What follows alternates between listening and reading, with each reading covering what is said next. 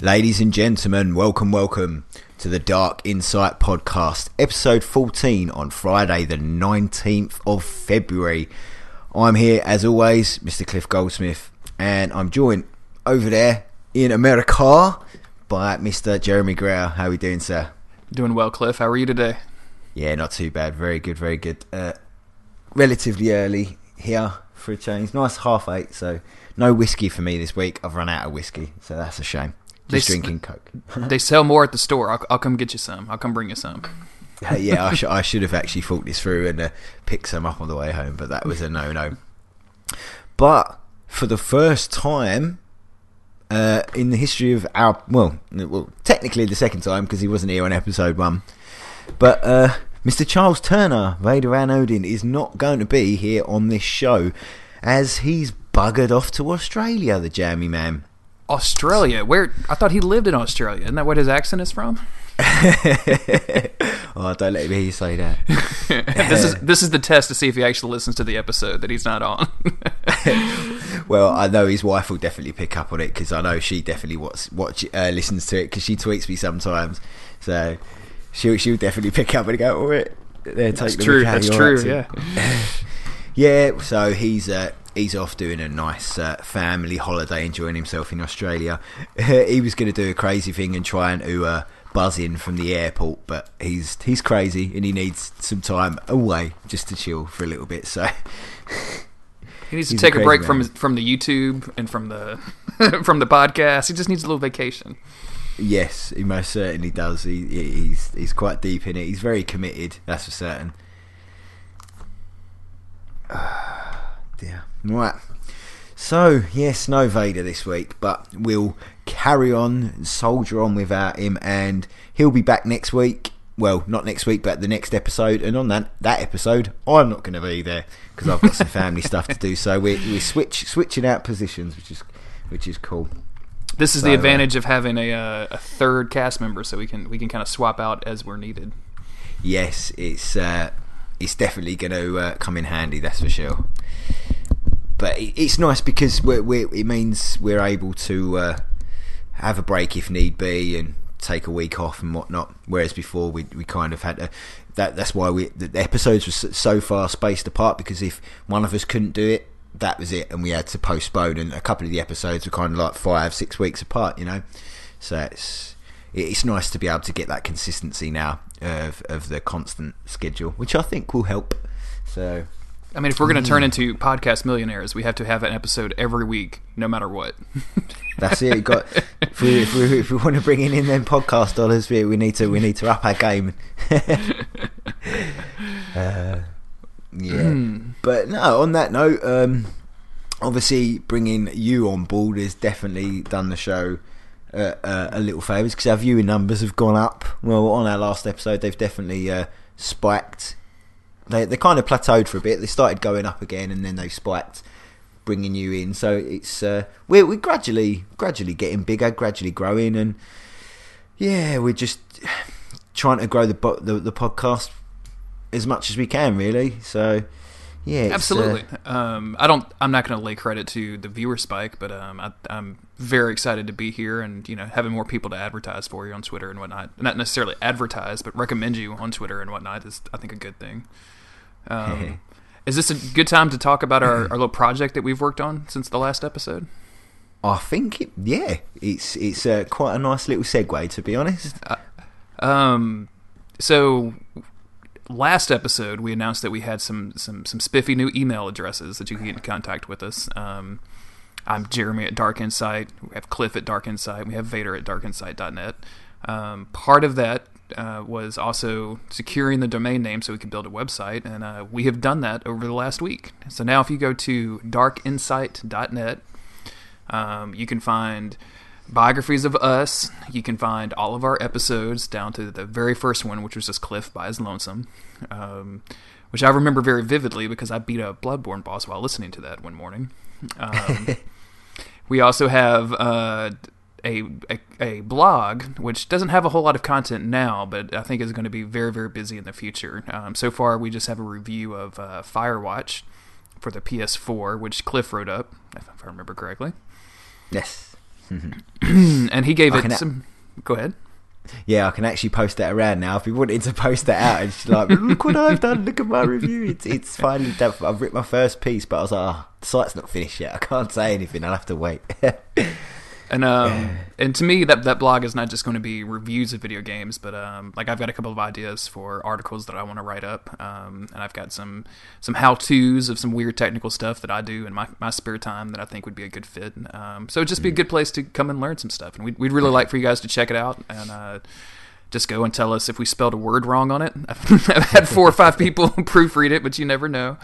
And again, that website is darkinsight.net. I mean, you can still find us in all the usual places. So we're always going to be on Twitter. We're always going to be on SoundCloud and iTunes and Tumblr and all of the various social media circles. At some point this week, I'll probably get around to making us a Facebook page. But yeah, just we'd have a kind of a central place to find us now, which I think is a good thing. Yeah, it's definitely it's nice to have everything in one space. I mean, because at the moment, obviously, everyone's sort of tottering around from here to there to everywhere. At least with that central area, as you say, you've got all of our articles, which we intend on doing. And as Jeremy said, it's not just going to be reviews. There's going to be articles that Jeremy's working on, and also anything Vader works on. And I think we might even be sort of open to articles and interests of other people. So if you have any ideas or articles or anything you might want to put to us to maybe put on the site, you're more than welcome to obviously contact us at our emails and throw an idea or two our way. We're always open ears for this sort of thing, because I think it's quite a nice little space for that sort of thing. But absolutely, yeah, I'm very open to that.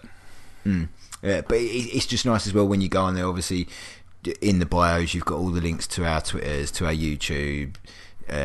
It's just a nice hub to have everything in one space. I think it makes it easier. If people go, there's a new episode this week, they can either go on their podcasting app or they can just go direct to the site and listen to it there rather than having to go through SoundCloud, and because that will be updated constantly all the time with the latest episode on the main page and an episode page where you can catch up with them, all the previous episodes, and they won't disappear. They'll all be there from now on. So if you ever want to listen to, say, episode 2 in 3 years' time, it will still be there. It won't disappear. So I think that's kind of good for new listeners as well, to be able to catch up on old episodes if they want. Like I did with Twin Humanities. I basically, when I started playing Bloodborne, I listened from episode 1 all the way up to the latest ones. I literally was listening to them dudes every day for about a month solid, which was pretty mad. But I'm doing the exact same thing right now. I'm actually so early in their podcast that they haven't even named themselves Twin Humanities yet. They haven't figured out that name. Yeah, I remember that. I do actually remember that conversation when they. What was it? Just what did they call themselves at the start? Two something souls. Let me bring up my podcast. Wasn't it like the Polycast 2 Souls or something?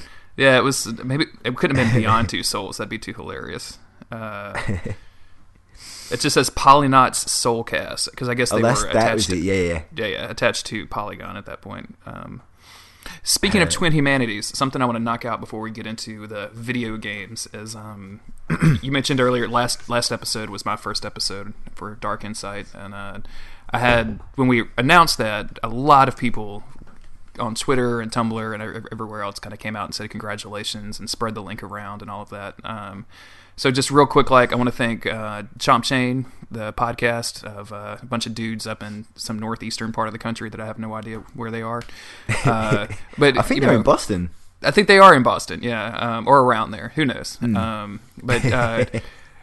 Chris, Dylan, Joe, Steve, the last 2 episodes of Chomp Chain have not only have they been very good, but they've said some very nice things about me and our podcast. So much love to those guys over there. Patty and CJ from Twin Humanities came out of the work and said some really nice things. Our former guest, the Lore Hunter, and probably future guest, if I had to guess, Sean was spreading our link around. I really appreciate that. Morbid Beard, who's been on the show, Joshua Crow, which we'll hear from him in our questions section later on in the episode. Thank you very much for spreading the love. And then there's probably more than I'm forgetting, but the last one that I have on my list is the Lego Dark Souls lady. She runs Lego Dark Souls. Her name is Allison. You guys should go Google Lego Dark Souls and check out some of her work on Tumblr. But she was really nice about spreading it around. So thank all of y'all. Really appreciate it, and really appreciate the love. Yeah, no, it's always nice when sort of everyone sort of just gets together and just helps each other out, and we're all just sort of good internet friends, and everyone's just really cool in the circle, and it was great of everyone just showing just great positivity towards you joining the show, and yeah, it was super nice. So yeah, just thanks to everyone. Thank you very much. It makes me want to join a new podcast every week. Just to get all the podcast hugs. Exactly. Well, let's get into it. Enough about us. What you want to talk about first this week, Cliff? Oh well, God, there's a few little bits. Should we dip into the small news section we've got? Sure.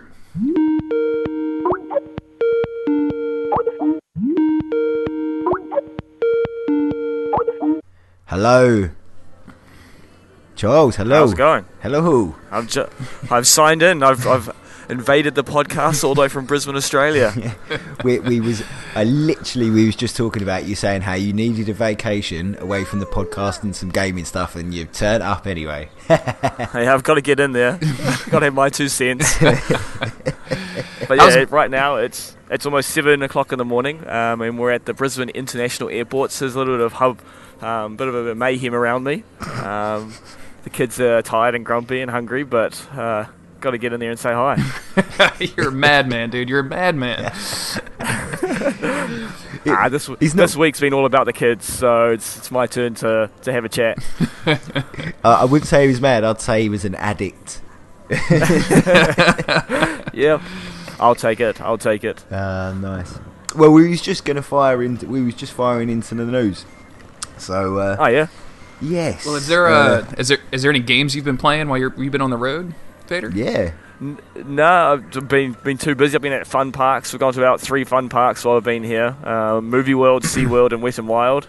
We even went to Movie World twice because we had a week pass. Oh, nice. So no games, but been having a lot of fun. The only thing gaming related I've been doing is reading Souls of Darkness from Gary on the Bonfire Side chat. Oh yeah, that's Gary awesome. Butterfield's new book about his kind of take on, or his parody of Dark Souls and the Souls of Power books. That's right. So far it's been really funny. I've really enjoyed it, and yeah, I think I'm about a third of the way through. So on the flight home, I'm looking forward to finishing it off. There's some Awesome. extremely funny lines in that book. It's very hilarious. Yeah, it's been pretty good so far.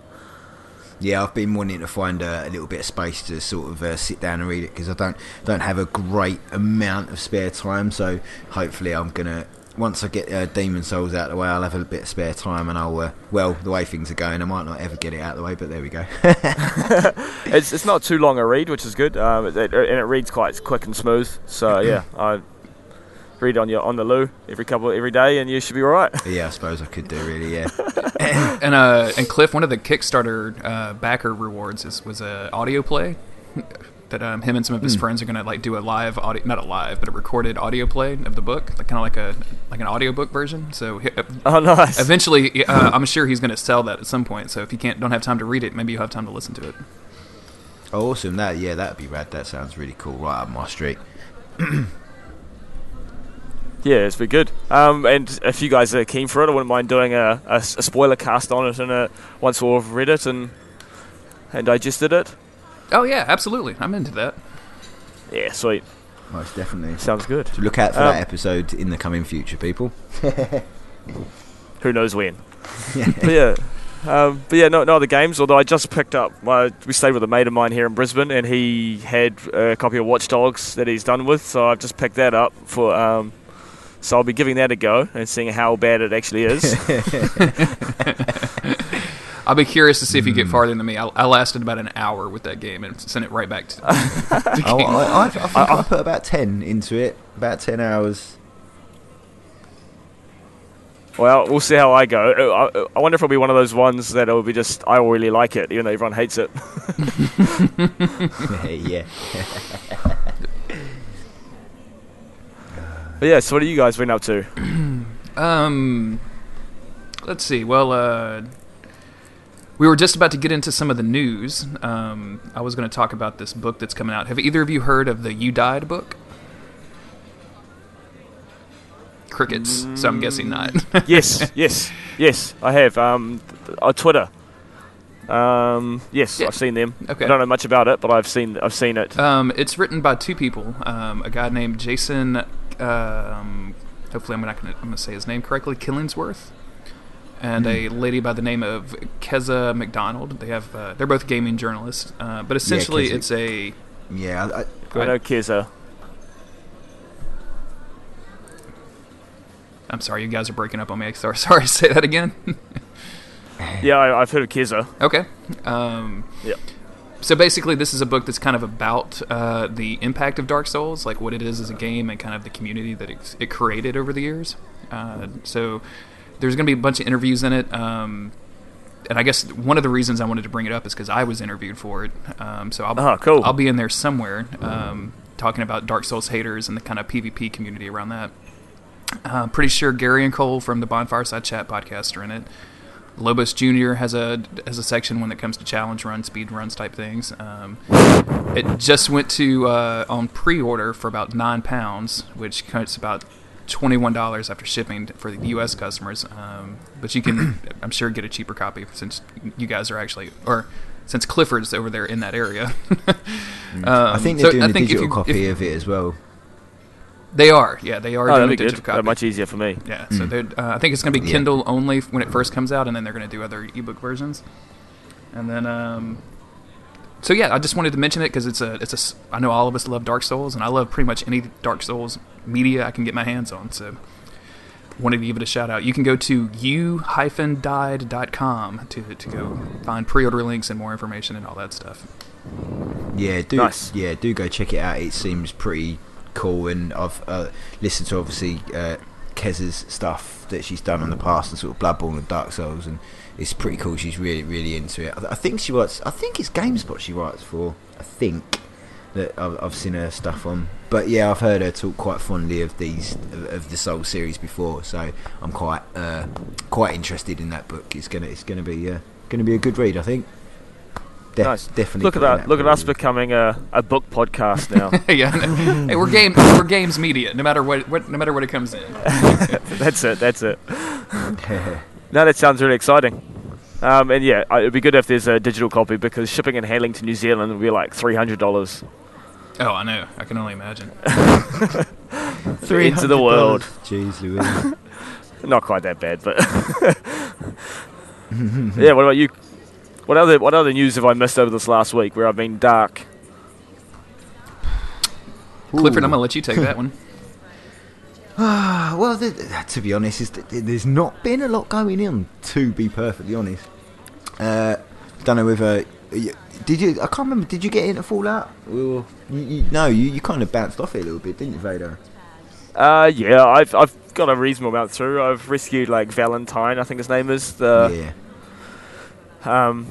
private detective, and yeah, it's just kind of when I've got a bit of time and don't really want to think about it, I'll chuck it on. But it's not too. I whipped through Tomb Raider a lot quicker. Enjoyed that thoroughly.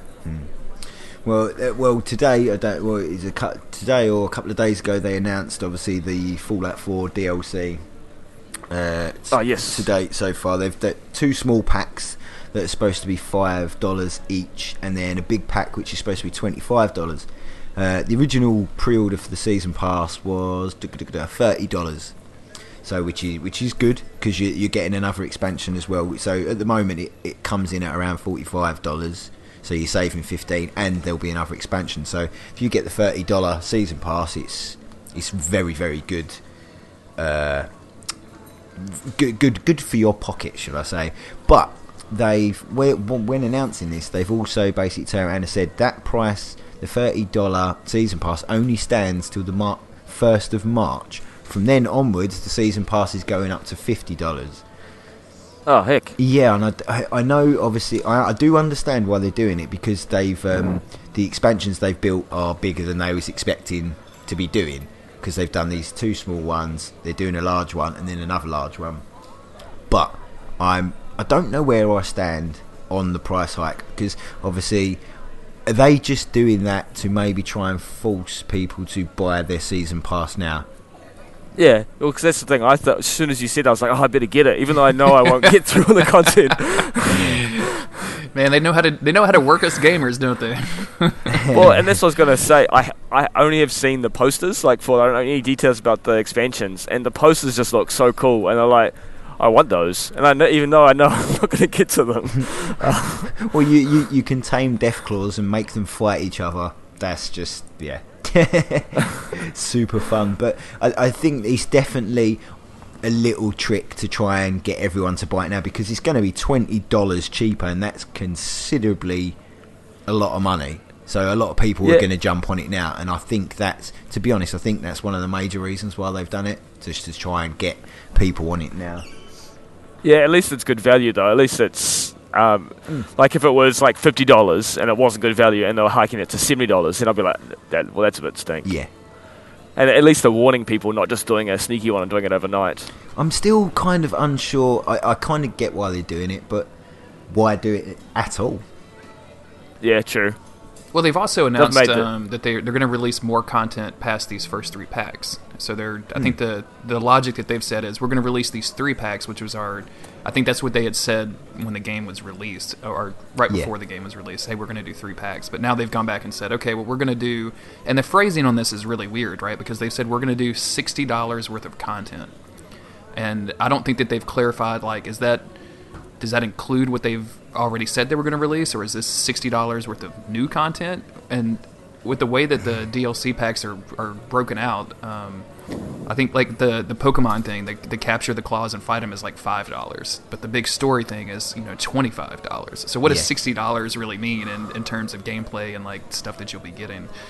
The whole thing is really weird to me. I don't play Fallout. I've never clicked with any of the 3D Fallouts, so I haven't played 4 yet. I'll give it a try at some point, and I definitely won't be buying a DLC season pass or anything like that unless it's drastically discounted. But I find the concept very interesting, the way that the companies are monetizing this. Because this plays into the announcement this week. Have you heard this, Vader, that Dark Souls 3 is going to have a season pass? No. Yeah, so they've already released and you can pre-order. I guess that's the first thing, is pre-orders are now available for Dark Souls 3, like on Steam and on all the various digital stores. There's a deluxe version on the PS4, which gets you the game, it gets you the season pass, and it gets you 2 themes, the soundtrack, and all that kind of stuff. Actually, I think that's really about it. And then the standard version just gets you 1 theme. You don't get the season pass or anything. So they've said that they're going to release 2 big expansions. They haven't really said how big, although I think everyone's pretty much thinking it's got to be at least as big as the Dark Souls 1 and 2 expansions, right? Like that's kind of that's the precedent that they've set up to this point. But I think the season pass by itself is another $30. So yeah, so how does that work if you get the collector's edition physical version? I think are they adding that in? Yeah, I think they're adding some of that stuff in, because like the Amazon collector's edition, the physical version with the statue and everything, I think they've like added the guide and they've added some more stuff into that. So I'm not sure if they're going to be adding the season pass. And some people on Twitter were asking me about that, and I was like, dude, I don't know. The best thing to do is just to contact Amazon and see what your order is, like wherever you have that pre-ordered, to go and confirm that. Because I know in the U.S. if you order something, if you pre-order online, like if I pre-order on the PS4 store, I can't get a refund on that. So just make sure you find that stuff out before you put your money in somewhere. You order. Mm-hmm. Heck, that's interesting stuff. And back to that $60 value of the Fallout one, what I find interesting about that is that they're the company that's making it. They decide the value of it. So I'm always like, you've decided $60, not me. And $60 is a full price game in the US, isn't it? Absolutely, yeah. That works out to $60. Fallout 4, $60 is a 400-hour game. So is their content going to be $400 hours worth? Because they've set that as their value. Yeah, I don't know, man. I doubt it is. I doubt it is. So it's all a bit cheeky. Yeah, it's weird when they start doing all this DLC deals. I've seen a lot of negative feedback from the Souls community of, I wish they wouldn't. I can imagine. Wouldn't, I don't want to order a season pass before the game comes out because, traditionally those have always come out after the game has been released. Yeah. It is a little cheeky, but at least we've had a lot of good DLC from Software. We can kind of. I've got faith that they're going to deliver again. I pretty much. I'm like I spoke to obviously Jeremy, and I was speaking to CJ the other day about this, and I'm not a massive fan of season passes because I don't really like to put my money down on something that I have no idea what it contains. But on that note, From Software is probably the only company now that I would actually trust to throw that money down on, because to date they haven't let me down with anything they've made at all. So and I really hope they don't let us down. I'll be heartbroken if they do. I honestly don't think they will. I don't think they will. Yeah. I believe that I think Dark Souls 2 is the only season pass I ever purchased. And that was strictly on the strength of the Notorious of the Abyss DLC, which came out for Dark Souls 1. Same. And Same. Since then have bought every expansion kind of blind. I'm kind of with Cliff. I would never ever buy content. I usually don't even pre-order games unless there's some significant advantage to it, or at least I know that I'm going to buy it. There's just spending your money without really knowing what you're going to spend your money on. To me, has never made a whole lot of sense. Yeah. Yeah, that's like someone saying to you, "Do you want to buy this house?" But you can't look at it before you buy it. You buy it, and then you can come and see what the house is. It's like, well, hold on, I'm not doing that because I don't know what the house looks like. But it's the same principle. You have no idea. You don't even half the time know even what content you're getting. They just say it's an expansion. You're like, well, what? Weapons, gameplay, new level. What am I getting? But you never really know. Yeah. But when it comes to FromSoft, we pretty much know we're getting new areas, new expansions, because they always build new areas. It's kind of their thing. So they tend to give us expansions rather than crappy DLC, don't they? Yes. Yeah, well, on that note, sorry guys, I'm going to have to duck off. I've got to go check in. Sorry to end so abruptly. Thanks for joining us, Vader. Nice we love you, man. Have safe travels. Yeah, thanks. And we'll just say bye, and Odin's going to come say bye. Bye. Say hi to everybody. Hi. Bye. Bye, Odin. All right, we've got a plane to catch. We'll catch you guys next time. See you, Vader. Adios. See you later. Bye.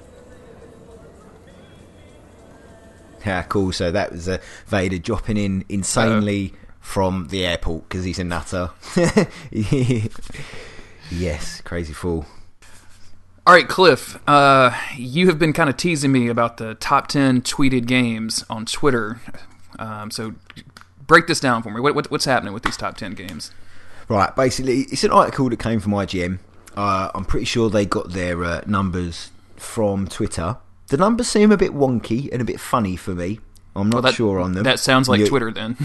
Yeah, you'll see when you get them. Obviously, I've hidden the list from you because I didn't want you to see the numbers or the actual games. I wanted kind of you to see if you could maybe guess. Basically, what it is, it's the top 10 games tweeted about and how many times they were tweeted about in 2015. Basically. Okay. So, what sort of game? What do you reckon would be at the top, near the top sort of area, right, so, or just give me a couple of games that you think might be on that list? Well, let me get some ground rules real quick. Are these games that were released in 2015, or can there be stuff that hasn't come out yet? Some of them was, and quite funnily, some of them aren't. So okay. it's a bit of a it can be both. Excellent. Well, let's see. I know, and I'm just gonna pull. Let me think here. Let me think about E3 2015 because I'm sure a bunch of Twitter activity around then. I'm going to go, one of them has got to be Fallout 4, and I'm going to say Fallout 4 is at least in the top 5. Yes, that's in the top. That falls in at number 4 at 5.4 million tweets. 5.4. Let's see. what other big games? See, this is weird because I don't do a whole lot of AAA games. I'm kind of in my own Souls universe a lot, so let me think about stuff that could have been. Man, I really wish. I kind of wish that Bloodborne would be in there somewhere, but I doubt many people were tweeting about it. Did it even make the top 10 list? Nope. Didn't think so. Let's go Rocket League. Rocket League was kind of a surprise in 2015, and that kind of took the gaming scene by storm. Did Rocket League get a lot of action? Nope. Damn, that's 2 strikes in a row. Okay, what other big games came out in 2015 that people would be talking about? I'm sure Assassin's Creed. Nobody talked about that. What about Doom? Because they've released. Oh, Jesus Christ. Okay. Well, here's one small bit of advice. Try and think outside of the gaming community when it comes to games. Oh, like for the mainstream press. So what kind of? Because you got obviously Twitter's quite. It's not just us. I wished it was. Yeah, I guess. I guess I was thinking just with the gaming circles. So it's got to be Mario Maker. It's got to be on there somewhere. Nope. Are you serious? They had commercials during the Super Bowl, I think. This list, when I'll tell you the list. Yeah. Start from the list. I'll give you one more, and then I'll give you the list. Go on. Let's see. I'm trying to think of like big Nintendo games. There's no big Zelda. Mario Maker was the only Mario game. I mean, I know the Halo. Let's go Halo 5, just to say maybe. Nope. Jeez. Right, it is. Cliff, I'm terrible at this game. But this list is very weird to be completely fair. Right, number 10 was Battlefield Hardline. That game was terrible. Don't even know why it's there. 1.5 million tweets. I don't even remember. I didn't even remember that game existed. So exactly. I don't think many people did. So yeah, that game sucked. Although now I'm thinking Star Wars Battlefront's got to be on this list somewhere. Bang! That's the next one. Number 9, 1.7 million tweets. Which is, I thought, being Star Wars coming around, I thought it would have been more than that, but there you go. Number 8 was Arkham Knight, Batman Arkham Knight, with 2.2 million tweets. Now, did you play that game, Cliff? I didn't, no, because I liked the Batman games, and then obviously I saw the car tank and all that stuff, and I kind of was like, meh. Yeah, I ended up a little bit more positive on it than most people, but it's, and I played it, but I didn't, like, once I finished it, I looked up, like, okay, now it's time to, I'm going to try to 100% it, and there's something like 300 Riddler trophies in there. Yeah. And throughout the game, I got maybe 20. And I wasn't really, like, I was just kind of picking them up along my way. I would have figured I had more than that, but I wasn't about to spend however many hours it would take to find and solve all that stuff, so, yeah. No, that just sounds insane. Sod that. Right. So, yeah, next on the list, number 7, Witcher 3. Oh, yeah. 2.9 million tweets. That's one of my guilty, I have to get back to games sometime. I got to get back into that game sometime. It was good. I just think it was a really good game, but I think it was just too expansive. There was too much stuff for me to do, and I could never decide what I wanted to do. Too much stuff. Sometimes I find that with games, if there's too much content, it stops me from playing it, because I kind of get like, oh, too much stuff. And yeah, you get frozen with choice. Like that's the same thing that happens. Like if you were a kid and like it was Christmas or something, you got 5 video games. You're like, I don't know what to do. What do I do? How do I do first? So true. Right. Next on this, number 6 was Assassin's Creed Syndicate. Really? 3.2 million tweets. You see, I thought about saying that, but I didn't think that, like, because we're like number 9 or 10 down the line of Assassin's Creed games. I didn't think it would capture the mainstream imagination for them to be talking about it. Weird. Yeah. The next one, FIFA 15, not 16, FIFA 15. 4 million tweets. Well, this was probably because wasn't there some sort of hacking money scandal with that game with the cards or something? Oh, was there really? That must have missed me, flew right by me. Yeah, I don't play FIFA, but my wife is a big football fan, and which means I'm a big football fan. So I keep up in those circles. Like, she listens to a podcast every week, and I want to say that they were talking about some sort of weird insider trading. I don't know. It could have been that whole Sepp Blatt thing too. Who knows? Oh, you know what it was? I'm sorry. I know exactly what it was. They added the women's teams for the first time. Was that 15 or was that FIFA 16? Oh, see, no, I thought it was 15 because I want to say it was 15, but I might be wrong. Anyway, let's go on with the list. Number 4 was Fallout 4, and then number 4 was Fallout 4. Yep, and then number 3, FIFA 16, with 7 million tweets. Now, the next two ones, they're kind of obvious, but the numbers, it's really weird. Like that. So FIFA 16 was 7 million. Number 2 was Black Ops 3 with 25 million tweets. Jesus Christ. Seriously? That's a huge jump in number from 7 million to 25 million tweets, yeah. And then at number 1 was Grand Theft Auto 5 with 30 million tweets. Wow. That's a lot of tweets. I wonder because that game came out last year, right? Or that game came out in 2014 and then 2014. But the HD, or not the HD, but the next-gen release was in 2015. Was it 2015? I think so, because I think that's when I played it, was when the PS4 version came out. Yeah, I think it was early 2015. I think you're right. Yes, that's probably what's put it in there then. Yeah, because I had it in my mind that it was 2014, but yeah, I think you're right. I think it was early 2015. So, but yes, that's your list of top 10 most tweeted games on the internet for 2015. Which yeah, no Bloodborne, no Dark Souls 3, 0 out of 10. Would not list again. But Battlefield Hardline was on there, which is just insane. But there you go. So yes. So, what have you been playing anyway? Let's see, it's been a couple of weeks.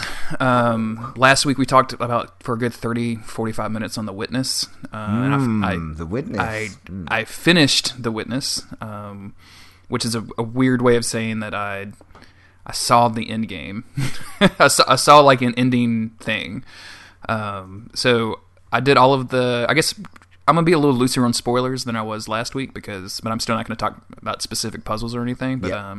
People want to go in blind, I guess, skip ahead 45 seconds or so. I got all 11 lasers on the island. You can get to the ending with just 7, but I got all 11. Mm-hmm. There is once you do that, there's a way to get into the mountain, and then you have to proceed through just a series of balls hard puzzles, Cliff. Like some ridiculous puzzles. They are insane. At some point they're wrapping around pillars, like they're, instead of just being a flat surface, like you're wrapping around. It's just crazy. It's insane. I did that, and then if you get all 11 lasers, you can unlock the challenge area. And you and I talked about this on Twitter, and I'm not going to spoil anything, but I'm not going to spoil anything about the puzzles themselves, but I kind of want to lay out what you have to do, because I think that a lot of people will play The Witness and never see this. And I found it fascinating. So in the challenge area, you use a panel and you start a turntable. The turntable plays 2 songs, and you have to solve a total of 14 puzzles. The 14 puzzles are completely randomized, so you don't know what's coming. You can't look it up online. You have to just be quick. There's clues for later puzzles built into earlier puzzles. So at one point you're in a room with a bunch of pillars. Well, I don't want to get into that, but there's clues. There's layers of puzzles into it. Once you get to the 3rd, 4th, 8th, the 9th, and the 10th puzzles, you were presented with a series of 3 panels. 2 of the panels are unsolvable. So you actually, not only do you have to solve the puzzle, you have to pick which one is solvable. And this is all timed, because as soon as these 2 songs stop playing, you have to start all the way back from the beginning again. Jeez. Then you have to do 2 more, and then 2 more, and then you can finally get to the challenge. I have not been able to complete this yet. Giant Bomb had a recent 2-hour video on their website that I would recommend to go watching, which is they interviewed Jonathan Blow, the creator and designer of The Witness. And about 3/4 of the way into that video, they handed him the controller, and he completed this. And he made it look just easy. He made it look so simple that it was infuriating. But I mean, he's probably spent how many thousands of hours on it. Yeah, and the point is, obviously, he designed all the puzzles himself, didn't he? So exactly, he knows them. To be honest, I know exactly what you're talking about, because I reached a point in the game where that was it. I would say my intelligence level hit its roof, and I couldn't get any further. That game had got to the point for me where I just didn't have the brain capacity to be able to figure out a lot of the puzzles. So I kind of gave up and just watched the rest of the game on YouTube. To be honest, I don't think that's a bad thing. I wouldn't even say that's an intelligence thing. That's just how much time do I want to devote to this thing. But I wanted to see how the game progressed and ended, and yeah, to be honest, I'm not particularly happy how they wrapped the game up. I was expecting a bit more. Really? Yeah. I with all the sort of stuff that goes on. Obviously, I'm trying to murk around stuff not to ruin it for people. But everything, the clues and things, and the stuff it was showing you around the island, and see, I've seen there's 2 different endings, and obviously I've seen both of them. So yeah, I don't know. I'm unsure of the puzzles, the game itself. Beautiful, absolutely amazing. I've not played a game like it in a long time. It really, really did test my brain powers to its maximum level. But I'm not too sure if I enjoyed what binded it all together. I was hoping for maybe a bit more. But maybe that was just me personally going in thinking and expecting more.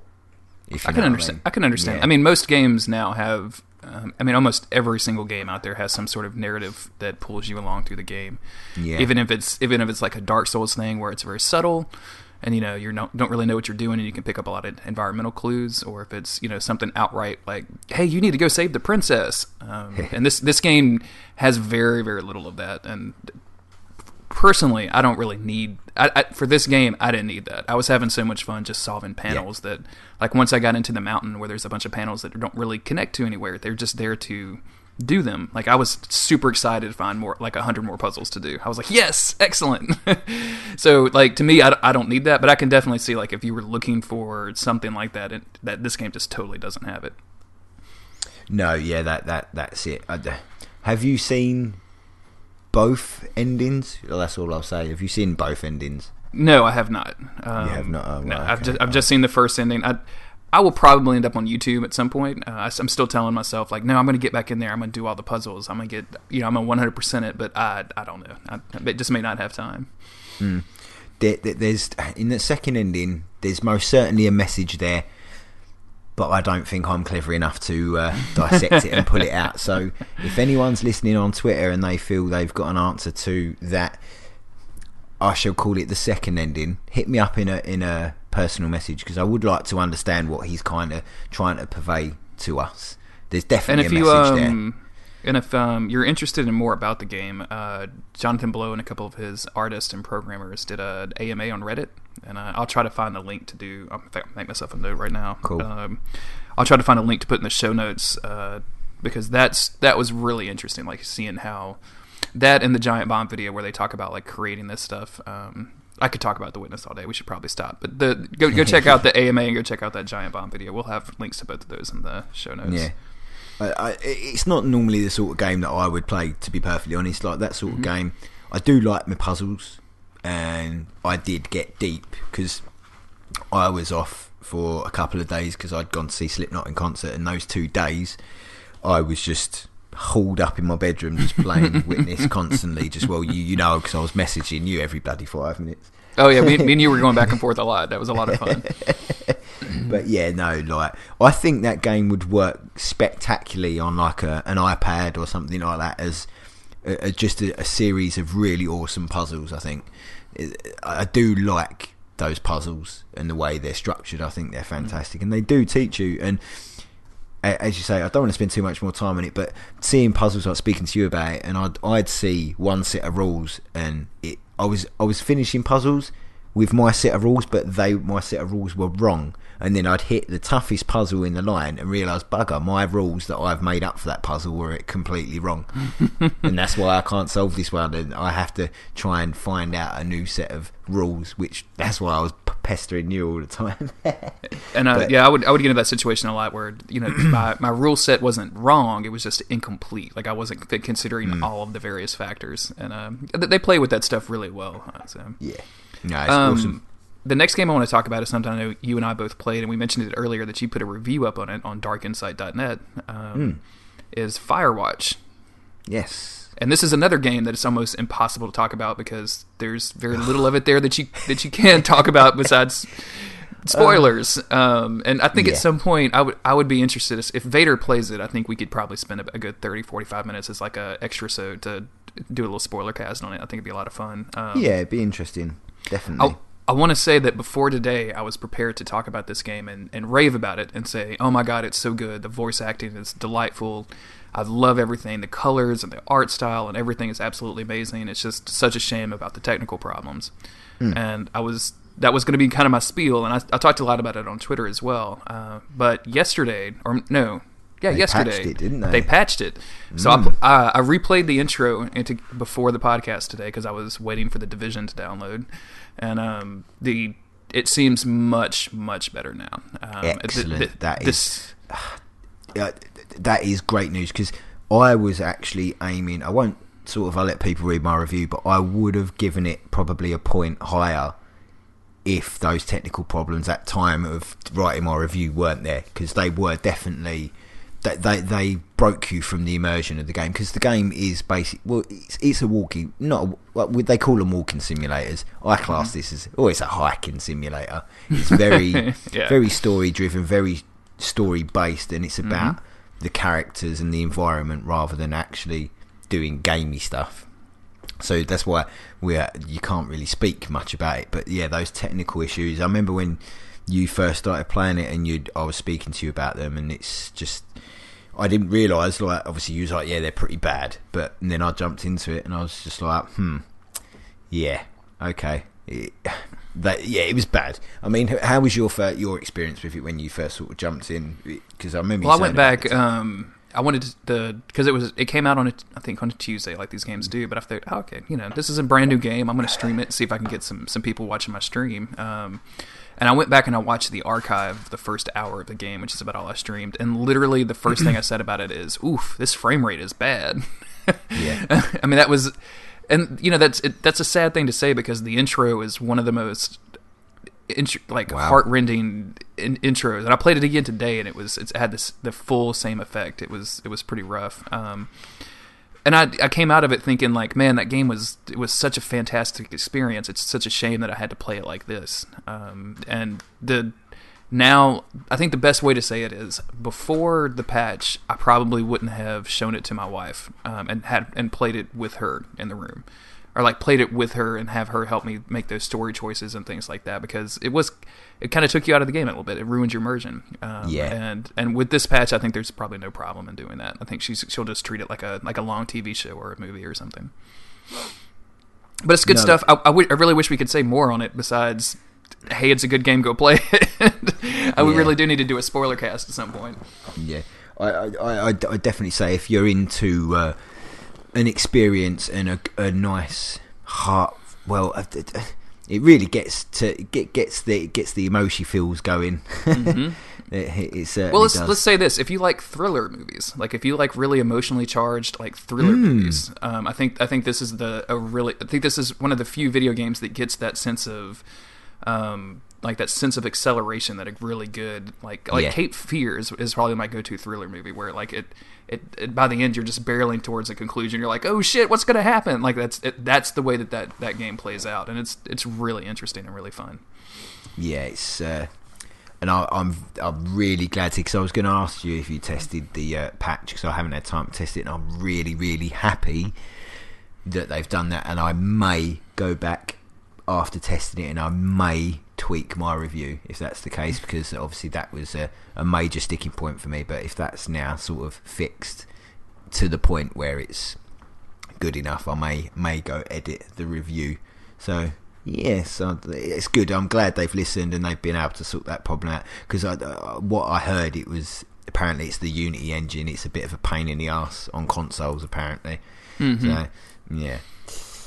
And then the last little thing I played before we get into what I think is going to be the main event today is I played Unravel. Have you heard of this game? This is a Ubisoft game. This is a kind of a normal platformer with one remarkable feature, which is, to me, is the graphics. It's absolutely gorgeous. It is just a beautiful looking game. There's a water level where you're moving your avatar across the screen and waves are coming at the screen, and it is some of the best water effects that I've seen in a video game. They're just phenomenal. Unfortunately, the game itself is really boring. I didn't. Yeah, this what you're saying there. Same thing I've heard from a lot of podcasters and sort of reviewers saying that the game is beautiful, but it's pretty boring and the platforming's a bit meh. Yeah, it's with a platformer, you kind of want it to be accurate. Like, you pretty much know how Mario moves, and I'm not saying every game has to be Mario, but like if you jump, you kind of expect like some physics, and you kind of expect it to be consistent. And this feels like, I feel like I miss jumps all the time, that I'm doing the same thing. Like, I'll jump and I'll get it one time, and I'll jump and I'll miss it the next, and I'm doing the same exact thing on the controller. So it's kind of frustrating in that regard. So I haven't finished it. It's not bad enough. You know what I'm saying? Like, it's not terrible where I want to go like stop it and burn it down or anything. So I might try to just get through it, because I kind of like the story that they're telling. It's not really a story, but I kind of like the stuff that they're invoking with the levels. Yeah. And the mechanic where you are basically, your avatar is a ball of yarn, and as you progress through the level, you get less and less yarn. And the way that you interact with that, you're using the yarn to make lassos and to tie bridges and to move objects through the environment. Like, all that stuff is kind of neat. I wish it was a little tighter as far as the controls go. Yeah, that seems to be the most common thing, really, is a lot of people just saying it's a little bit too floaty, and as you say, it doesn't feel consistent with the physics. I've heard that. Yeah. Which is a shame, really, because it does look like a stunning little game. And yeah, but when it's a platformer, the platforming needs to be tight. That's the thing. Exactly. Mm-hmm. Yeah. But I when I first saw it, I remember I was quite interested in it just by, I liked the character Old Gianni. I think he's a cute little character, and just it reminded me a bit of Limbo, but obviously its platforming doesn't hold up to Limbo by the sounds of things. All right, Cliff, I think now it's time for the main attraction. Tell me about your experience with Demon's Souls. First off, let me ask this: you've been after a PS3 and a copy of Demon's Souls forever? How did that happen? How did you get your hands on one? Because, to be honest, I was pretty much blown away by the generosity. As the listeners know, I've asked all my friends, everyone I know, for a PS3, because I really wanted to play Demon's Souls. Because when I first started the podcast, I said on episode 1 that I was going to play backwards from Bloodborne, Dark Souls 2, Dark Souls, Demon's Souls, play through the series backwards, and I've done all that, got up to Demon's Souls, but couldn't get a PS3 from anywhere. None of my friends had one because they've sold them all. I didn't have the money to go out and buy a second-hand one, so I thought that was it. Game over, I'm not playing it. I just kind of come to the idea that I wasn't going to be able to try it out. But Lore Hunter, our good friend Sean, he was saying on Twitter that he's going to do a GoFundMe to try and buy me a PS3, just like as a joke.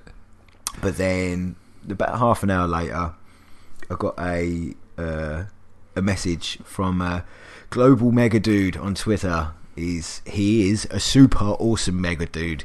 He basically lives in the UK, the same as me, and he mailed me his PlayStation 3 with Demon's Souls in the post to my doorstep so I could play Demon's Souls. Yeah, he packed it up and posted me his PS3 so I could play Demon's Souls. It's super blown away by the dude's generosity, and it's it's awesome. I'm so thankful. So, dude, you are the super mega global dude. Thank you so much. Absolutely. Totally I've known that guy from Twitter for a while, and that he seems like a really nice guy. But man, that is an exceptionally nice dude. He is absolutely global and mega. Yeah, so it's super blown away by it, and also when he posted it to me, he wasn't posted to Clifford. He'd posted it to the Cliffster.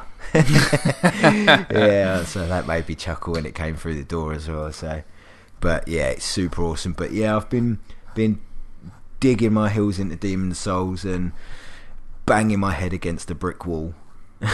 Yeah, if anybody follows the Dark Insight Pod on Twitter and follows you at Death Note on Twitter, they've probably seen some messages that you've been having some difficulty with demons. Right now, without you having finished the game, like let's take demons out of it. Right now, how would you rate the difficulty of Dark Souls 1, Dark Souls 2, and Bloodborne? Right, easiest on the list by far, definitely Bloodborne. Okay, Bloodborne, I would say. Ooh, See, Dark Souls 2 Scholar and Dark Souls 1, they're kind of similar, I would say. I probably had... See, I had more trouble with Dark Souls 2 Scholar, but I think that was just because I was getting used to Dark Souls after playing Bloodborne. Mm-hmm. And then after going to Dark Souls 1, I gelled with that quite easy. So I'd probably say Dark Souls, then Dark Souls 2 Scholar.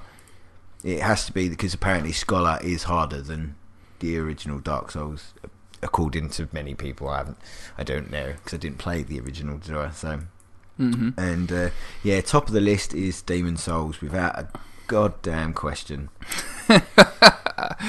Well, yeah. If you don't mind me, can I just pepper you with questions throughout this, because I'm kind of curious as to your experience. Number one, like that intro video. What did you think? Because that's probably like the best intro video out of all the Souls games. Oh, the you talking the Attract one where you've got the the Attract video. Ignite. Absolutely, yeah. Man, that's so awesome. When you see that, doesn't it make you wish that multiplayer worked that way? That like, instead of summoning somebody before the fog gate and you go in together, like they just spawned in with you. That would or spawned into the boss fight. It's so good. I just love that video because it just shows you everything what to expect out of the game sort of thing. You've got, as you say, you've got the summon, you've got the big skeleton, you've got the huge demon, and wow! And the music for that intro, wow! The music for Demon's Souls is unique among the Souls games. I think it easily has the best soundtrack of all of them. And I love some of the Bloodborne tracks, but man, Demons is so unique and weird and even queasy at times. I used that word describing it to somebody the other day. Like it's like the boss of 4-1 specifically has like some real queasy sounding, like what is going on kind of music, and I just love that stuff to death. Yeah, I definitely say that the soundtrack. The other games are kind of orchestral pieces. These ones are, but I feel they have melodies to them. They're memorable pieces, if you know what I mean. You could kind of maybe hum some of them to people, and they'd go, "Oh, I know that's from the Demon's Souls intro." But yeah, the music, I'm really loving the music. The music's super awesome. We mentioned him a couple of times, but Gary has a thing about this where he thinks that all of them sound like movie soundtracks, and I kind of agree with him. Where it's just like that generic like John Williams score, and not to take anything away from John Williams, I mean at all. It's not like I'm over here composing music for Star Wars or anything, but it does have a thing where it just all sounds the same. And like you said with the melody, like there's songs in Demon's Souls you can hear and you instantly know exactly where it is, and not only that, but where you were when you heard it the first time. Like it's that striking. But okay, so started up the game. Who did you choose as your first class? Let's go from there. Right, well, I did start the game as a knight. Okay. Didn't get very far with that. Quit the game, started it again. And now you are I'm a royal. Okay, so you went to a magic user. Yeah, what I heard it was a bit easier. It is. I think anytime you have a built-in ranged option, it makes Souls games significantly easier. As they've gone on, they've gotten better about enemy and AI handling your ranged options. But with demons, like When you're finished with the game, I'm going to send you a video where this guy goes through it on Pure Black, which makes all the enemies harder. Yeah. At New Game 7, at Soul Level 1. And it is essentially like he uses a specific weapon, a specific bow in the game that's kind of OP. But it's almost like a puzzle game at that point. Like he goes through and figures out exactly how to pull which enemies where. Like it's really interesting. Wow. Are you finding it with the Royal? Are you finding it a little bit easier, or are you kind of still struggling, or where are you at right now? Well, when I moved through 1-1, Boletaria Castle, got through, killed the first boss, the Phalanx, with 0 deaths. So I thought, yes, right, Excellent. This is much better than my initial playthrough as a knight. Fantastic. And then I hit the brick wall again. This is where I hit the brick wall the first time when playing the knight. For some reason, after getting past the Phalanx, I've been struggling to make any progress, and I took your advice. I went to 4-1, the Shrine of Storms. Yep. Went there, picked up the Crescent Falchion sword, which is awesome because obviously I've buffed me magic right up, and I'm doing a lot of damage with it. But I'm not having problems with the enemies. Like, I'm moving through the skeletons. They can be a bit of a pain in the arse with their roly-poly codswallop, but once you learn them, it's not too bad. But I got deep in. I had about 20,000 souls, and I thought, I should go spend these. No, I'm alright. I'm doing fine. I'll keep on moving through. And then obviously you got those blinking manta ray things flying about in the sky, and they're just making my life a living hell in that place. I just seem to, they just get me all the time, and I must have, in that area, I think I've lost a total of about 40,000 souls now. I swear to God. That can be a frustrating area. It's just, man, there's so much to that game that I love so much. But I have one of those weird reactions to hearing people do, and I don't know if you have this either, but since you've been going backwards through the Souls games, but anytime I hear somebody like, oh man, I'm having such a hard time, and it's with an area that I had a hard time on, but now I don't because I probably put 100 hours into it. Like it like gives me a sense of satisfaction. Like I'm like, yeah, you're dying there too, man. That's great. Yeah, no, I totally understand that. I really do. But it's just like I think I'm approaching stuff wrong, because when I first went in there, I was obviously struggling. Then I got through up, but there's a bit where there's like gold skeletons on a cliff edge that you need to get past and round, whilst dodging the manta ray spike things that they throw at you. Oh my Christ almighty, that is just like fuck you. It's just the game giving you a big middle finger. There's a I'm not gonna actually get into it, but I will say that there is a very satisfying conclusion to that world that you're gonna really, really dig. Do I get to kill them? Do I get to kill those bloody flying things? Because that will satisfy me. Technically, you could kill them right now. You could actually hit them with a bow and arrow if you lead them. Oh, really? It's hard, and if you, depending on your stats, it could take forever depending on the weapon. But you could technically kill them. I mean, it would just take way too much time to be worth it. I find I was thinking about it when you and I were sending DMs back and forth about you're getting stuck in certain places. I was trying to, like, in my mind, run through the levels of Demon Souls. And I don't have that mental map like I do with Dark Souls 1, where I can literally just like go from place to place and tell you exactly where everything is. But man, I was thinking about it, and I think Demons, with the way the levels are structured around that one archstone where you kind of spawn in and everything else is shortcut based. It seems like it's the game with the longest runs between like a safe spot, a bonfire, which is not really a bonfire in Demons, and a boss. Like, it seems like you have your longest boss runs in Demon Souls. Yeah, this is one of the things that I'm kind of banging my head against, because when my first playthrough, I was trying to push through 1-2, which is basically you go out after the Phalanx and you have to move up a bridge whilst there's a blinking dragon circling up, and he keeps coming down and doing fire along the bridge. And man, I was there for about 3.5 hours trying to do that bit, and I was losing my rag. Did you ever find your way under the bridge?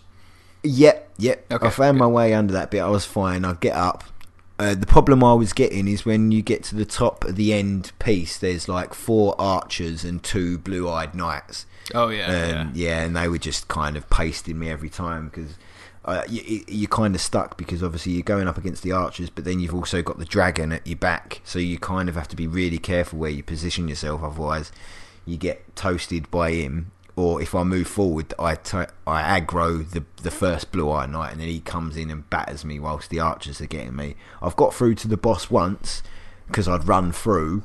I got into the boss, and then the boss has archers on the ceiling, and one of them got me before I even went to move anywhere, and I died. That's frustrating. Yeah.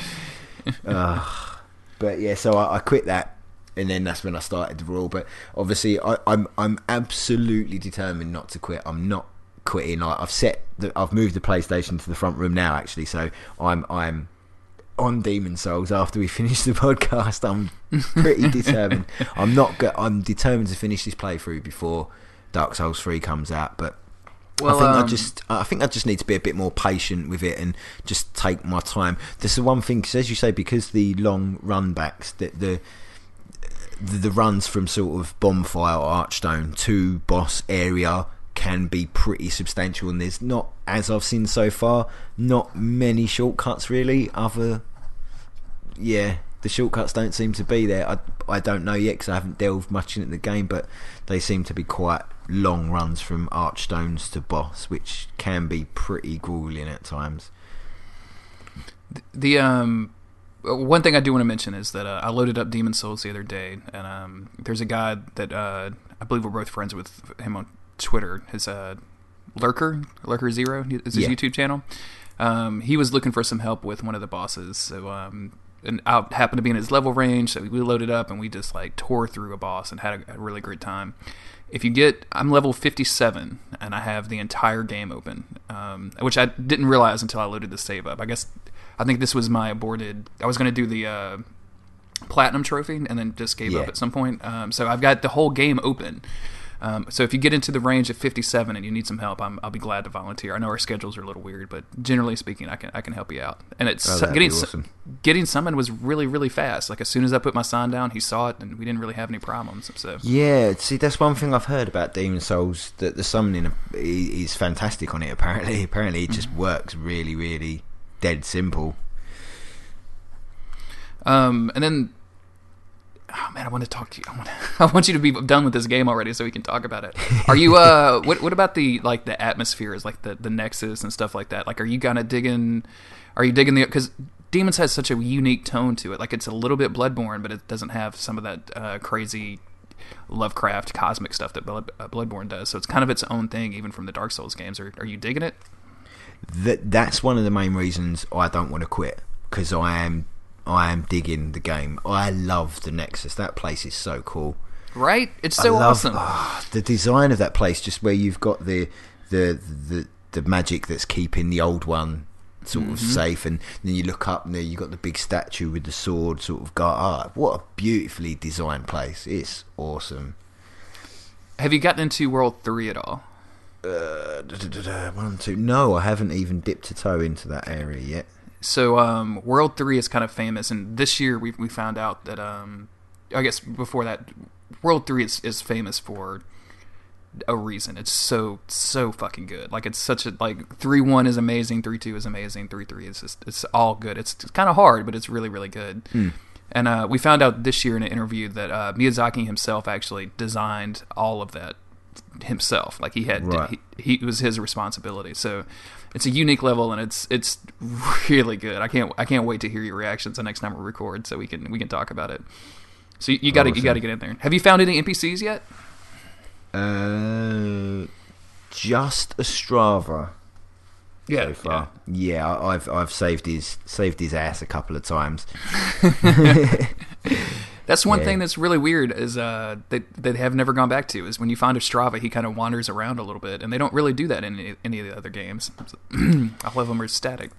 Yeah, that's one thing. You got to be careful with him. If you haven't cleared out the entire area, if he wanders off into a bunch of enemies, he can get himself killed, and then that's obviously absolutely. I would presume that's his quest line completely ballsed up the wall. So, but no, I like the way that he just kind of wanders around. Like, yeah, I'm going to go kill a few people. Just wanders about. I like his gear too. Like all of his equipment is really rad looking. I like that shield. I like that when I saved him the first time, he gave me a blinking telescope. Oh yeah, cheers, mate. That's funny. So because, I mean, do you have any closing thoughts on Demon Souls, or do you want to go right into our comments, emails, whatnot this week? Yeah, I'll just say that obviously I'm not gonna, because I haven't played much of it, I'm not gonna dig too much into it this week, and obviously I know Vader really, really wants me to talk with me on this matter. So once I've dug into the game a bit more, we'll all sit down and have a good old chat about it. But it is a great game, and it, as you say, it does have its own personal feel, separate from Bloodborne and Dark Souls. It kind of feels like a bit of both. Yeah, I am digging the game, and hopefully I can knuckle down and get a bit better at it, and then I can enjoy the game a bit more and not just die all the fucking time. I think once you get a few levels under your belt, like once you start getting into that 30, 40, 50 range, like you start, and then you can, because you probably haven't even found the place to upgrade your weapons yet. No.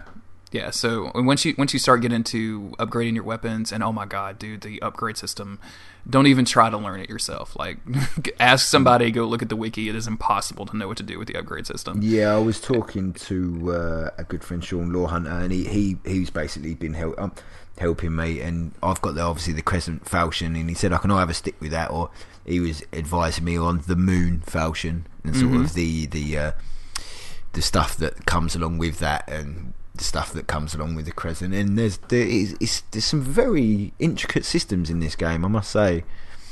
Yeah, once you get into the upgrade system, and once you get into world tendency and character tendency and all of those kind of things, like there's entire quest lines that depend on like your world tendency that you'll never see if you don't happen to be at the right place at the right time.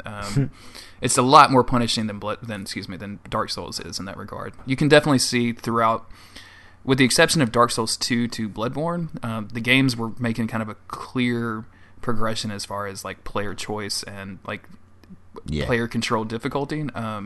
Like Dark Souls 2 probably has the most like player flexibility of like, I can choose my own difficulty, I can change my stats, I can upgrade it really easily, I can do those kind of things. And man, Demon Souls is not that at all. No. I still think Demon Souls is probably the hardest platinum out of all of the games, because there's one piece of upgrade material. In fact, you've been there, the gold skeletons you were talking about. Yeah. So there's some red eye skeletons down there that they're Black Phantom versions, that they were the only people in the game that dropped the basically what is the Titanite slab version of, it's called Pure Bladestone. So to be able to get it, and it has a super small drop chance, so you have to get your world tendency to the hardest, you have to get down there, you have to kill 2 of them. Oh, they didn't drop it? Got to do it again. Gotta do it again. Yeah, it's rough. I'll get back to it some way. I need to go ahead and plat that game. But yeah, well, good. I'm glad you're digging it. I was getting kind of worried watching your tweets that you were getting to the point where you're going to give up. But I'm glad to hear that you're going to stick with it. I think you're gonna like sticking with it. Yeah, you'll come to learn with me. Like, I do lose my rag quite easy, but I don't quit easy. I'm not a. I will dig my heels in until I get there, no matter how much it insanely drives me crazy. Bloodborne was the same.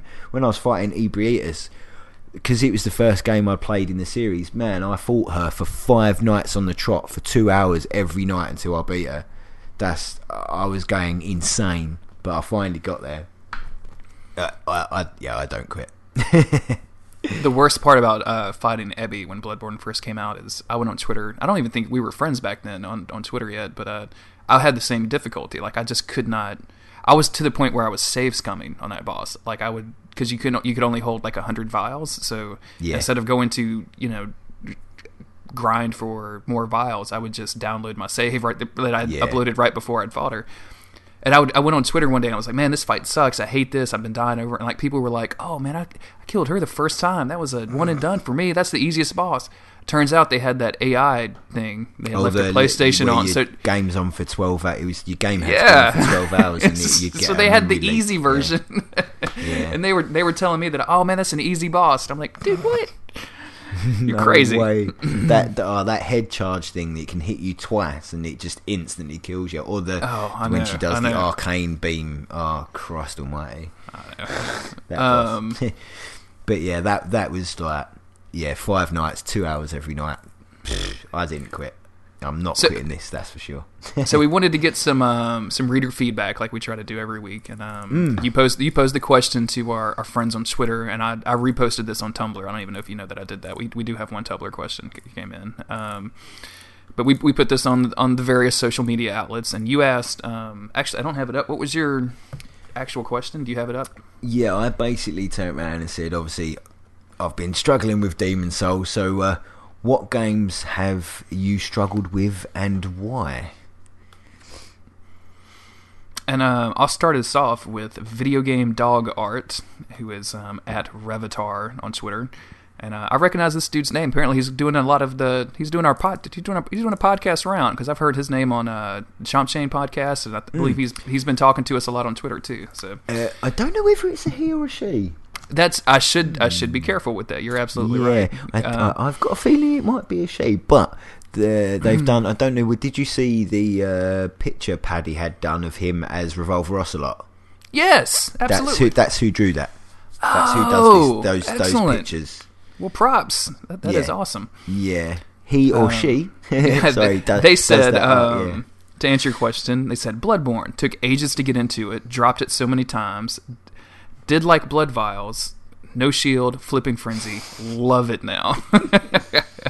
I was surprised. Like we're gonna go through the list, but Bloodborne's a big name on this list, which is kind of weird to me because I love Bloodborne so much, but I guess it's a little harder of a game than I thought it would be. Yeah, frenzy. Yeah. Frenzy's such a bullshit mechanic. I hate frenzy. Oh God, frenzy. God. It's the worst. It's the worst. Dear. Yes. Well, you want to do? Yes, I'll fire away the next one. Our friend Mr. Josh Crow, the Morted Beard, Metal Beard Man. Mr. Josh Crow. Good listener, super awesome dude. Yeah, Mr. Josh Crow. First bit he's put, life is strange. Not because it was hard, but because it was so heart-wrenching, and at the end of the game, it made me cry. Damn. That's a game I have to finish. I still haven't finished it. I'm on to episode 3 now, and I need to finish that game. I've heard nothing but good. Yeah. I'm partway into episode 1, and with everything that I hear about it, I need to sit down and just, like, devote the time to get through it. Like, I got to stop messing about with it. Yeah, it's also. And then he goes on to say, also, Bloodborne. Because it was my first Souls game, and I just couldn't understand it for the longest time. And Josh, I certainly feel you on that, because it was my first Souls game as well. And yeah, that first town area where there's a whole bunch of townspeople, I probably spent about 4 hours there learning Souls and how not to play the game. I've told this story in other places before, but I still have the my first Demon's Souls save where I loaded the game up. I think I had rented the game from somewhere, and I'd played through 1-1 and died however many times with making basically no progression. And that was my very first Souls game. I'd never played Dark Souls wasn't even out at that point. And quit and said, this game sucks, I never want to play it again. And of course I go on and I get addicted to Dark Souls, and I'm like, okay, well I got to go back to Demons, and I loaded the game back up and my save was still there. 45 minutes. That was how long I played before I gave it up. So sad. So I've been there. I know that process of learning Souls games. It's not it's definitely a process. The next one is our friend Sean, aka the Lore Hunter, which he might have some interesting news for us this coming week. We're not going to say too much about it, but we might have some teasing stuff happening right there. He said, Metroid Prime was my most memorable struggle. The world was dangerous and mystifying. I banged my head endlessly against much of the game. I would have quit, but it sparked a sense of discovery in it that kept me going. What do you think about Metroid Prime? Did you play it when it came out? Loved it. Me too. I haven't played it since. I don't know how it would hold up nowadays. Yeah, I'm not too sure either. At the time, I was chefing. I was working sort of 13-hour shifts, so I was working a lot. And I was basically getting home from a shift, ordering late pizza, and basically playing Metroid Prime for a couple of hours every night after getting home from the kitchen, then going to bed. So this game was my life for a small period, and I got lost in this world. Absolutely loved it. I've always loved the Metroid games. A lot of people didn't like the whole moving to sort of first person, but I really enjoyed it. I think it was a fantastic game. Yeah, I got at the time when it came out, I got a little bonus from work, and so I bought a GameCube and this game, and I want to say it was the Zelda game at the time, Wind Waker, which Wind Waker is probably is definitely in my top 3 Zelda games. But I was really surprised that I played Metroid Prime. Like, that was the game I kept going back to. That's the game I was thinking about all day. That's the game I wanted to play. Like, all of the lore notes that they scattered around, and just the first-person combat working so well on that controller, and the grappling hook and everything. Oh man, it was such a cool game. I really, really liked it. That's why I'm so scared to go back to it. Like, now I think, like, if I go back to it, it'll spoil my memories. Yeah, like, I did go back to it briefly. I can't remember when it was, because they reported it, didn't they, across for the Wii, so you had the motion controls, and I really enjoyed it then with the motion control as well. Actually, that worked really well. So, yeah, but I haven't played it since then, so it's probably been maybe about 4 years, I'd say. Yeah, about 4 years, but I enjoyed it when I played it again on Wii, so...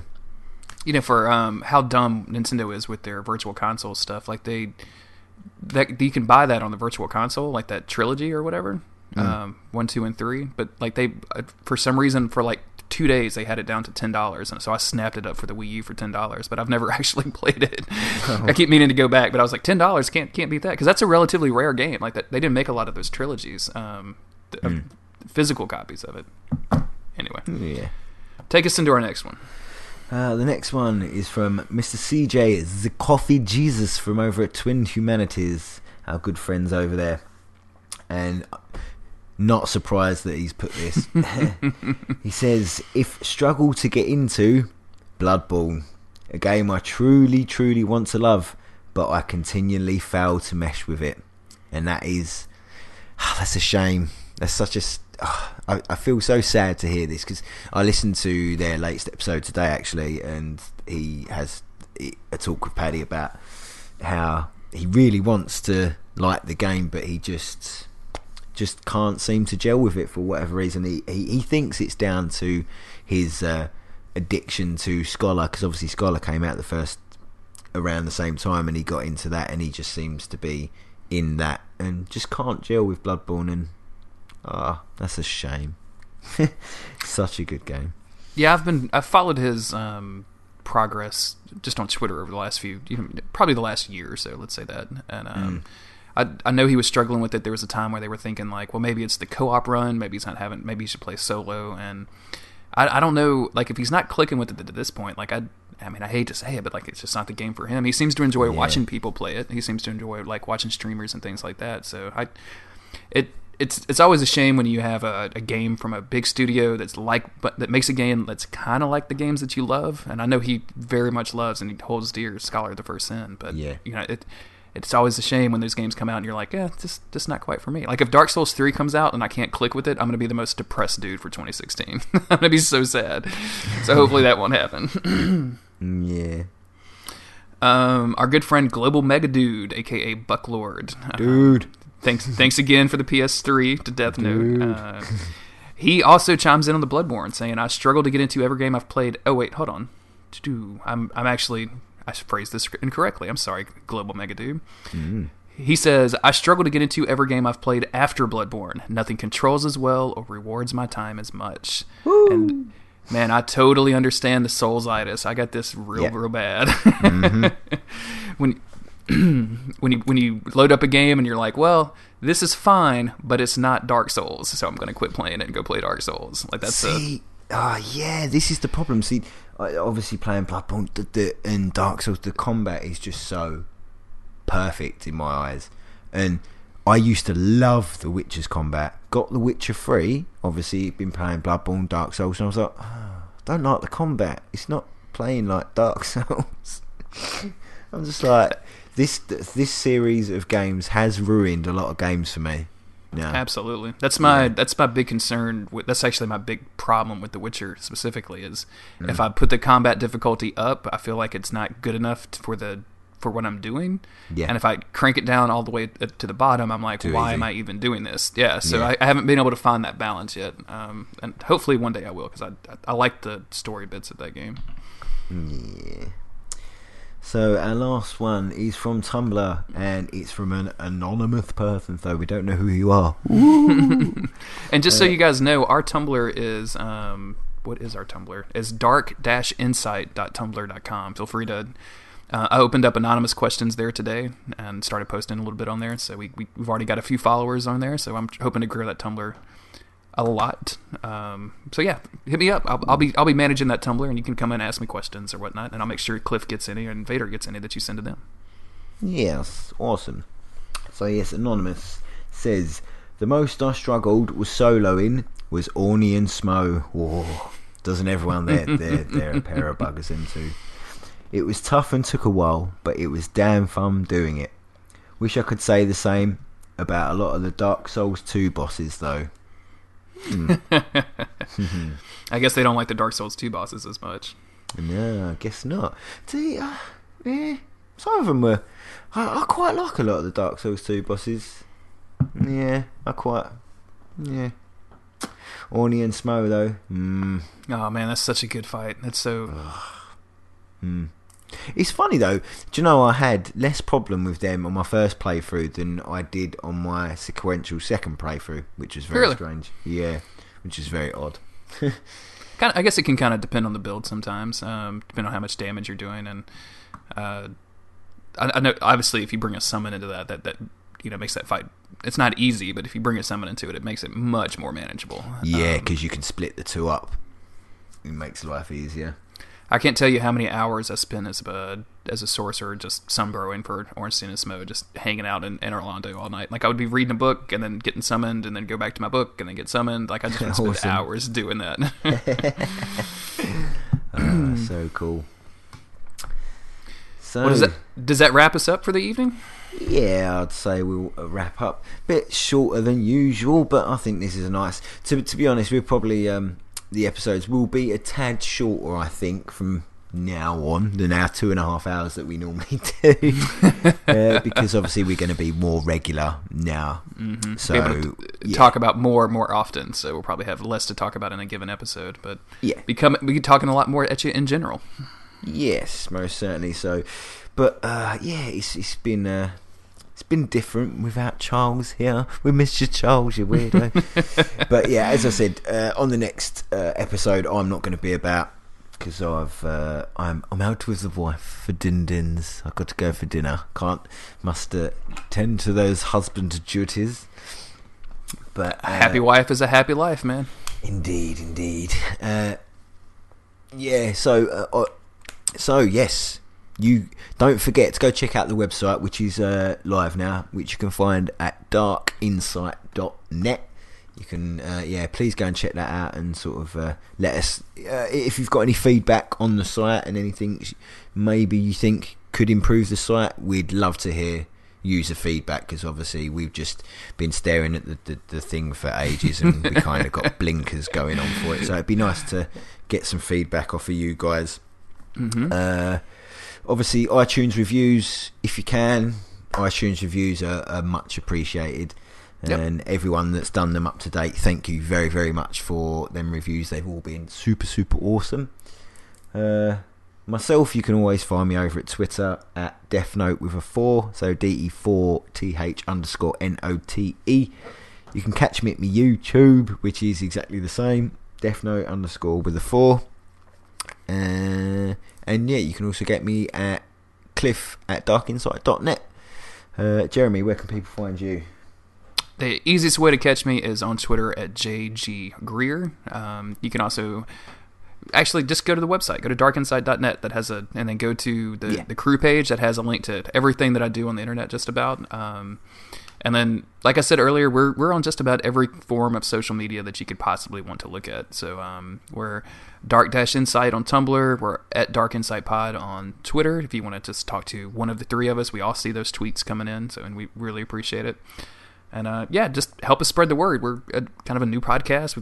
This is our 14th episode, and we're ready to grow up and get into the size with the big boys. So, and thank you guys for listening. I really appreciate it. Yeah, so I will say tutty bye for now, and umbasa. Umbasa. Go forth, touch the demon inside me. Let these ownerless souls become thine own.